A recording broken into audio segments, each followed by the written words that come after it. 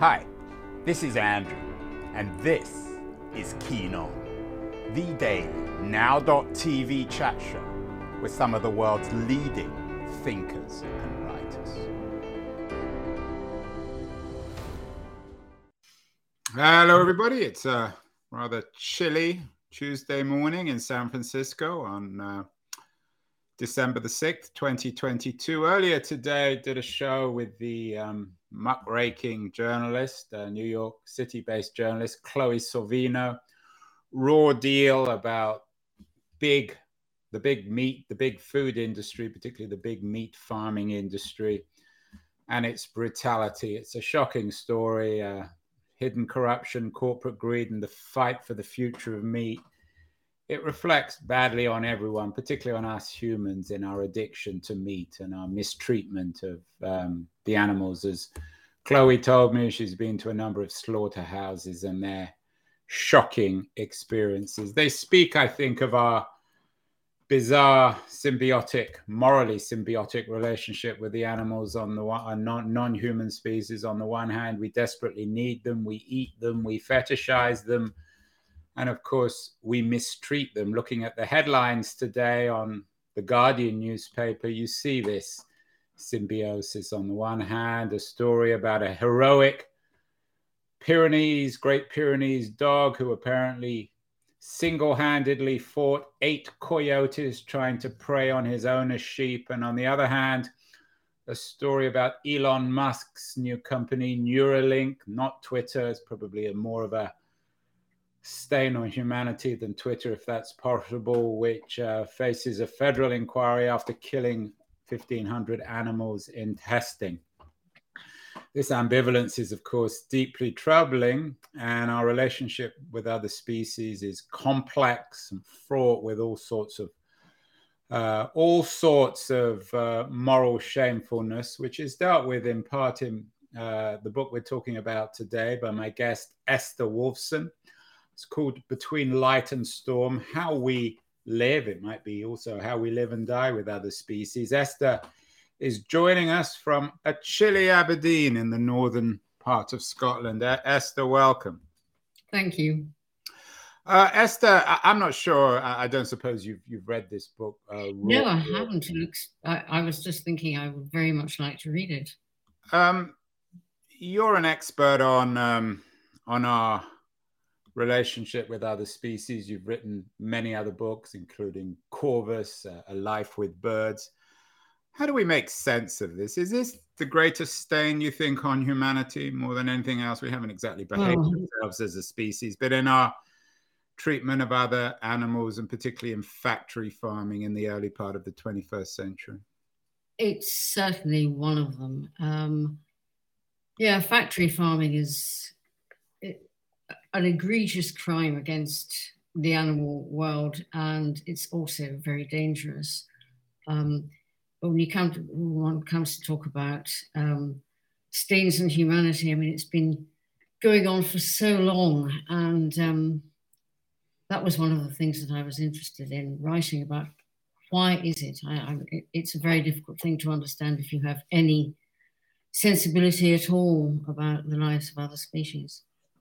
And that is what your book in part is about. It's a history of our relationship with other species. You begin, as so many of these kinds of histories do, with the Bible. What does the Bible tell us about our relationship with other species? Well, that's quite a difficult one. It depends which Bible. Genesis. I know you take your reader from Genesis to climate change. So let's begin with Genesis. I mean, there's a lot to cover. We're not going to be able to cover all of it in this conversation.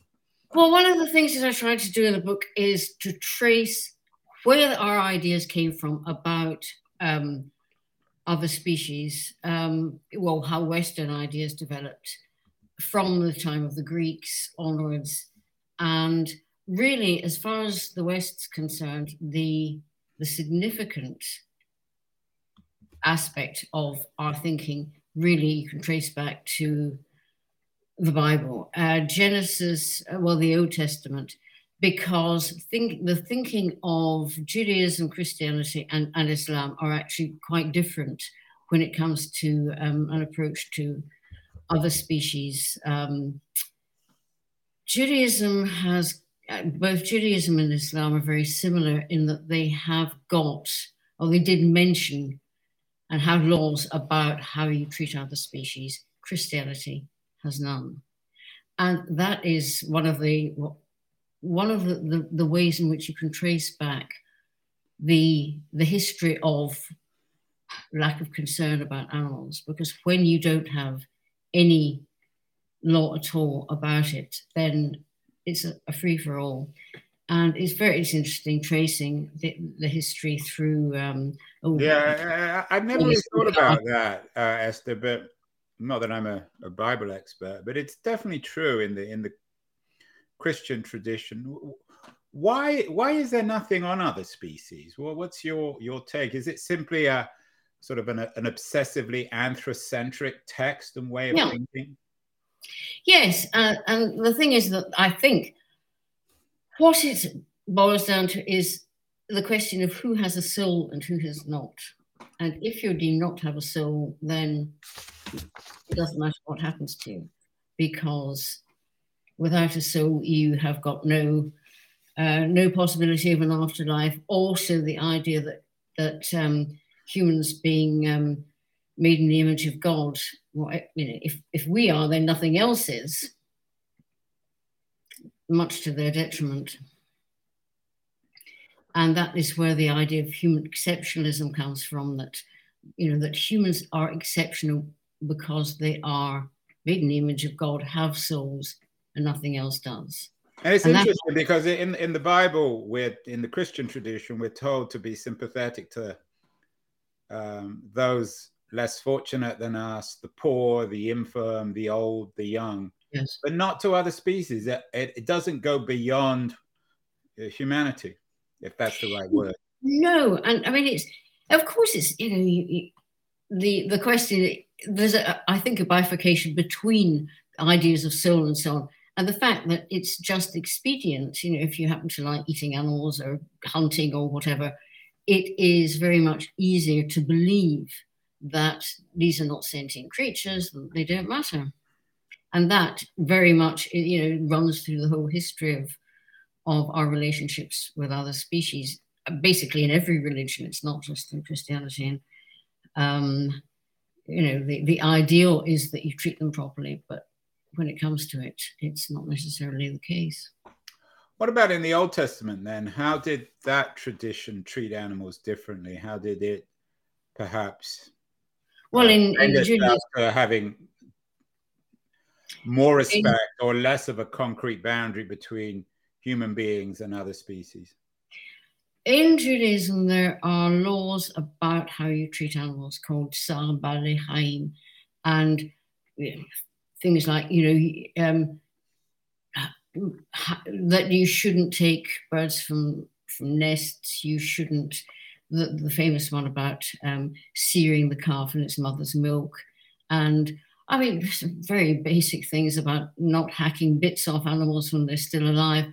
But I think Moses Maimonides laid some of this down in the what's called the Shulchan Aruch, the Table of Laws.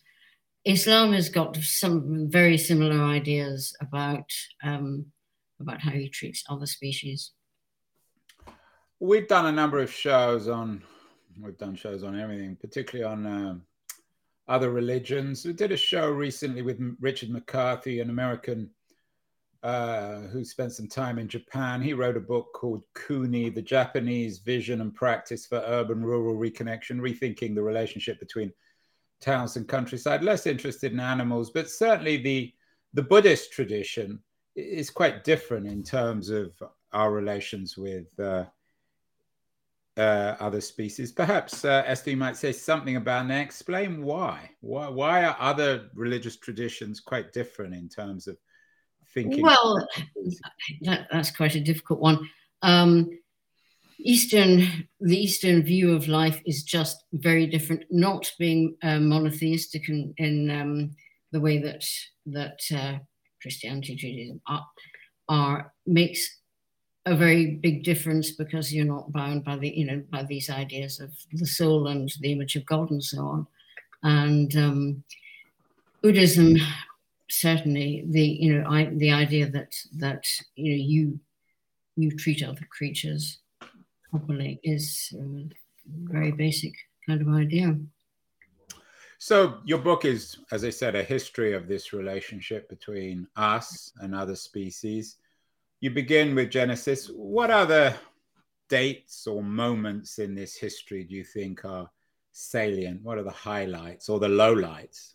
I mean, the Greeks had interesting things to say about vegetarianism and so on. I suppose that one of the significant moments is Descartes, who formulated the idea of the Bête machine. The creatures were insentient, and the Cartesian ideas were popular because, as I say, they're expedient. If you believe that, you can do anything to other species. I mean, Descartes was a very enthusiastic vivisectionist himself, and has written some, appalling descriptions of his experiments on other species.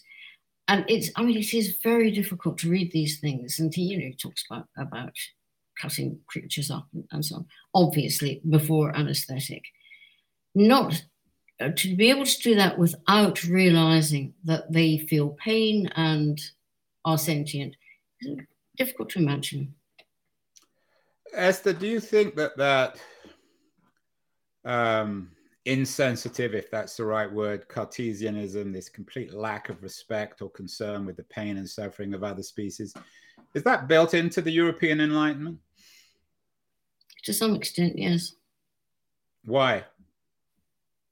I don't know. Well, I mean, I presume it is simply the continuation of the belief that there is such a separation between the human and the animal world that there are no laws, that there are no restraints. And what's an alternative tradition to Cartesianism? Descartes, of course, was not universally popular, a controversial man, controversial set of theories.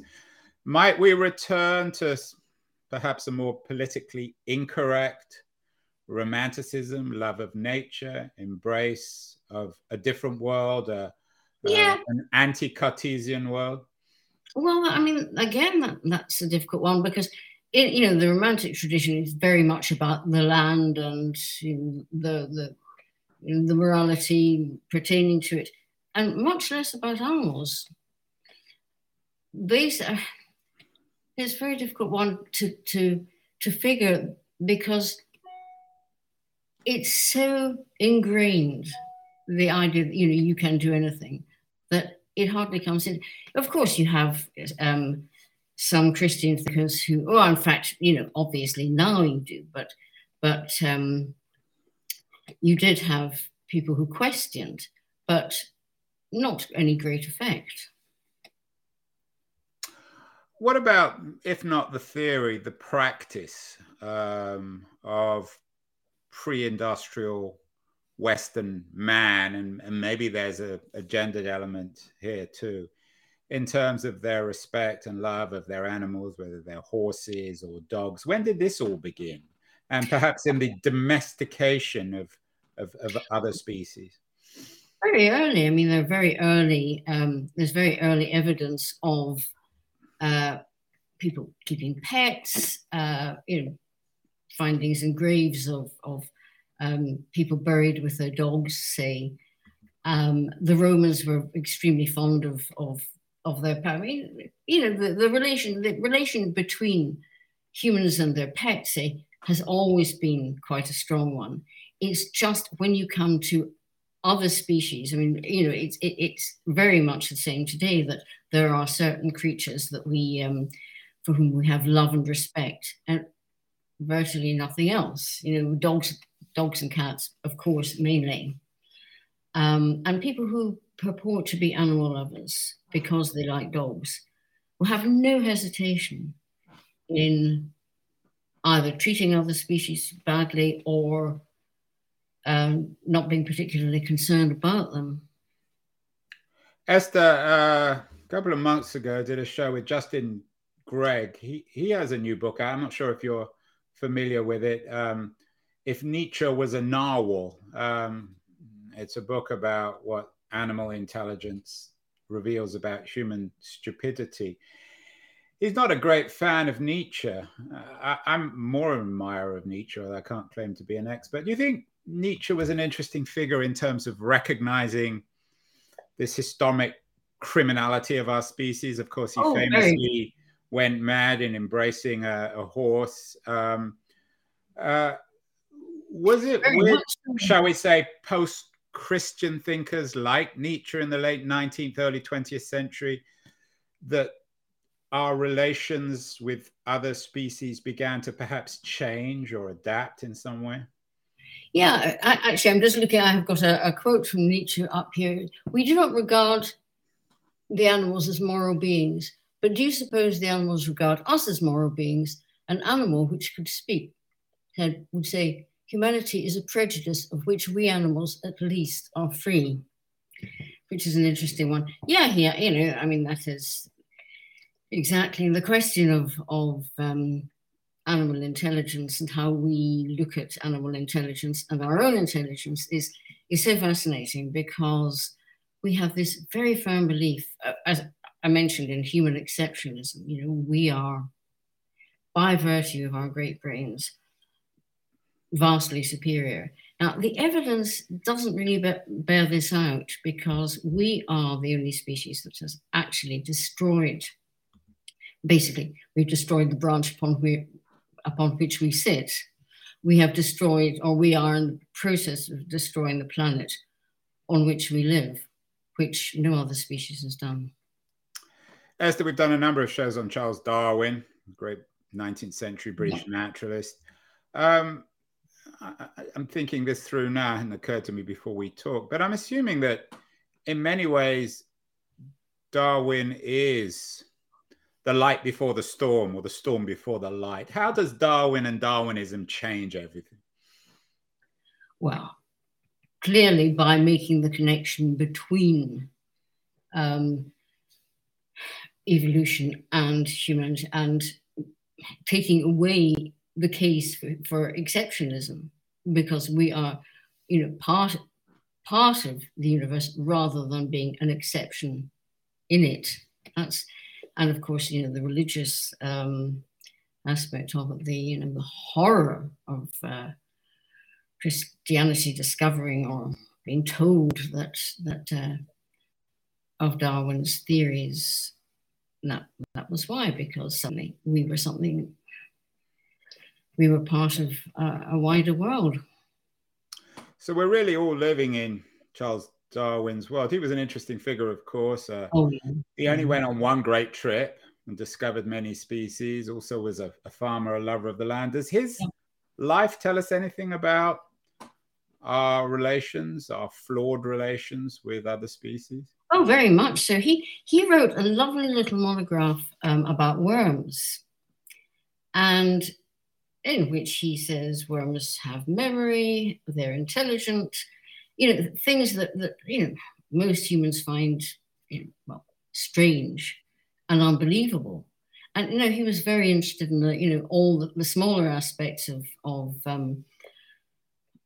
the animal kingdom as well. And huge amount to tell us about it. We did a show with a woman called Karen Backer. She's a scientist in Canada.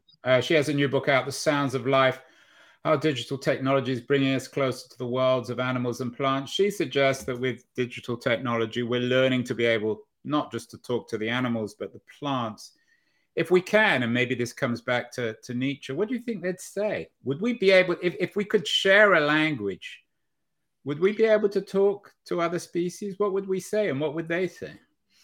Well, what would we say? Well, what should we say might be more cogent. We should say, I'm terribly sorry we've done this. And what they might say, I can't imagine. I think it would depend very much on the species. All the chickens in the factories, the billions of chickens, wings that we eat voraciously. Yes, exactly. I mean, the creatures that I know most about are the crow family, and they certainly have opinions. I think that they would have quite a lot to say about our treatment of them. You wrote an interesting piece in The Guardian, Love You to Death, How We Hurt the Animals We Cherish on Dogs. Do you think for us to change, we need to also rethink our relationship with our pets? I don't know what the case is in Aberdeen in northern Scotland, but certainly on the west coast of the United States, people now carry their dogs around with them in their backpacks. They bring them to dinner, they feed them at the table. We have a fetish, particularly with the internet, with cats.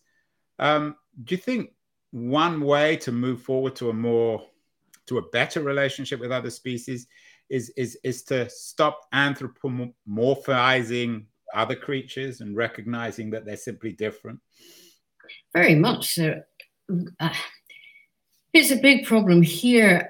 During the pandemic, people bought dogs and cats, but particularly dogs, for companionship. And of course, unscrupulous breeders were breeding creatures without regard to their future health and charging a fortune for them. And there's some, appalling cases of cruelty. And now that we are in a really serious economic situation, people are abandoning dogs, taking them to shelters in their thousands. And it is this feeling that they're dispensable, that you can breed them, buy them, discard them. It's a very difficult moral question. And I'm certain people, they love their dogs, but when it comes to it, have they thought about the breeding? One of the things that I talk about in the book is people's fondness, the fashion for flat-nosed dogs, brassicophilic dogs, who have hideous health problems. But people want these dogs, and so they're bred, and they can't breathe. They have a huge number of physical problems. They shouldn't be bred, and a vast number of vets say this. They should not be bred and they should not be bought, but people want them because they're cute. The word cute has possibly done more to damage the animal kingdom than anything else. The idea that this is the standard which we aim for, to have something that's cute. Yeah, I agree. I think we should ban the word cute. Tell me a little bit about your life, Esther. You've dedicated it to writing and studying other species. You wrote, as I said, Corvus, A Life with Birds, in Field Notes from a Hidden City. You write about gulls and rats and slugs and snails. Were you a young girl when you discovered that we weren't actually the center of the universe? When did you suddenly... No, I don't think I've ever thought that we were the center of the universe, but I hadn't actually thought... we had dogs when I was a child. I hadn't really thought that much about any of it until, with my own children, somebody gave us some doves, and then, it kind of escalated from there, and they wanted rats. And we, I suppose, for some reason, we devoted a lot of time to them. We spent a lot of time. We were given a fledgling rook who was with me for 30 years. She died actually just 3 years ago, just before the pandemic. And it was really through this kind of close contact with creatures that I began to think, hang on, there's something to these beasts. There's something. They are not the kind of insentient creatures that one would imagine. There has, in the last few years, there's been a lot of research done into birds and even neuroanatomy and so on, which has proved that they are considerable. Well, I use the word thinkers, but they have big brain capacities. But you still hear people talking about bird brains. You still hear these ideas are very difficult to change, and I suppose that's what I've been trying to do in the books. Alter the perception of creatures. Yeah, it's important work you're doing, and many others, of course. I'm sure you're familiar with the work of Sy Montgomery. She Oh, was yes. wonderful writer and wonderful person. Oh, she wrote a wonderful book about the octopus. Right, and hawks and octopus. Yeah. I just actually came back from Costa Rica, spent some time not shooting birds, but photographing them. I wonder if there's something about birds that resonate with us because they really are, they come out of dinosaurs. I mean, they existed before us as a species. Yeah. Do you think that they somehow trigger something odd in humans because they came before us, and they no doubt will exist after we've gone? Oh, yeah. Well, yeah. Again, this is an interesting one. In this country, there's a fixation about the idea of what called songbirds. Now, I mean, the people who use the term songbirds, I mean, they mean blackbirds, robins, the small passerines. In fact, the term songbirds means something entirely different. It's, a classification of a particular kind of bird. And a certain strand of the media here will go on and on about, how our songbirds are being killed off by magpies, say. Magpies are songbirds themselves, but this is beside the point. And it's the cute. We like the cute.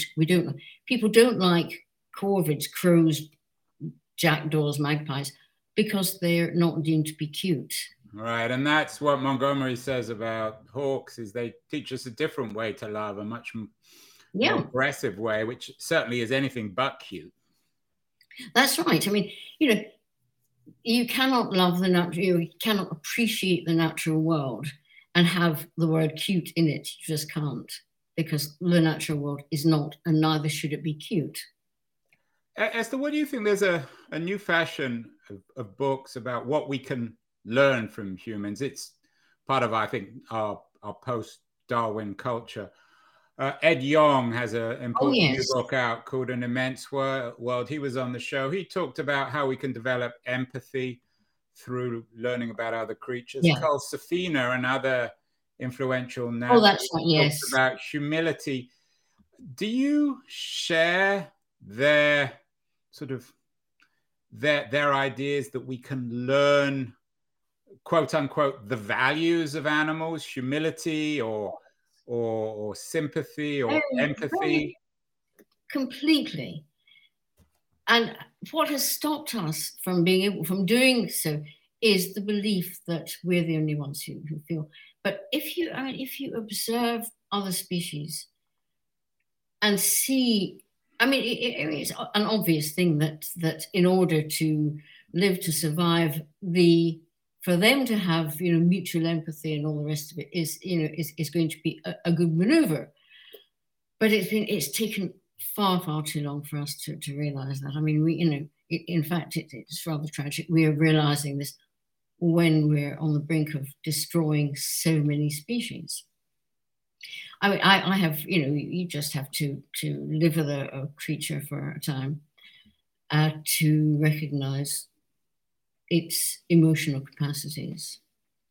And without anthropomorphizing, just simple observation can tell you this.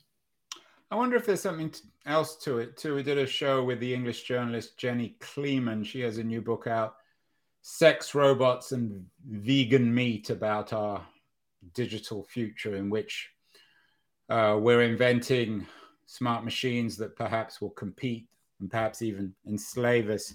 Is there something about the world that we're talking about today where we recognize we're the equals, the co-residents on the planet of other species, and our technological prowess in inventing post-human forces? I'm wary about calling them species, but robots that replicate everything that we do. Well, again, it's there is a certain irony that this should be a consideration when there are vast number of species about whom we know nothing at all. We still don't know, and we still don't know of their existence. we are causing them to become extinct as we are, before we know anything about them. And in a way, it's just a further token of human arrogance that we should see a technological future before we have taken the trouble to understand what kind of world we actually live in. Do you think, Esther, that we're on the brink of a new way of thinking? One of the cliches is we're beyond left and right, beyond capitalism and socialism. Perhaps the great issue of the 21st century is this issue of our relations with other species. George Monbiot was on the show recently. I'm sure you're familiar with his work. He has a new book out, Regenesis, Feeding the World Without Devouring the Planet.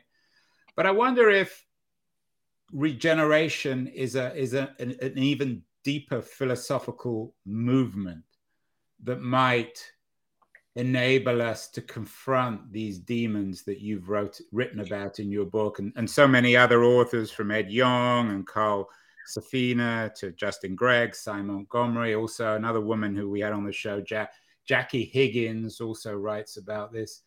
Are we on the brink of a new... I'm wary about calling it a renaissance because, of course, with the Enlightenment, you go back to Cartesianism and the cruelty of that age. But could we be on the brink of something rather interesting, rather positive, rather than negative? Light rather than storm? I would like to think so.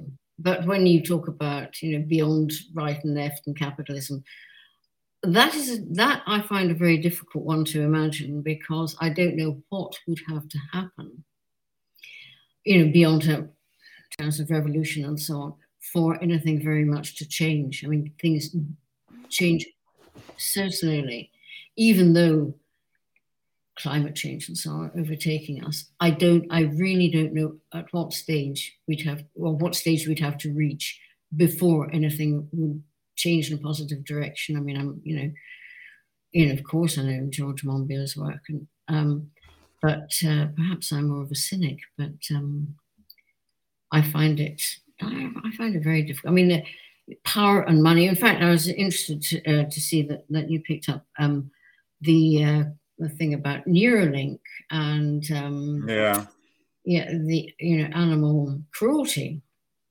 which was shocking.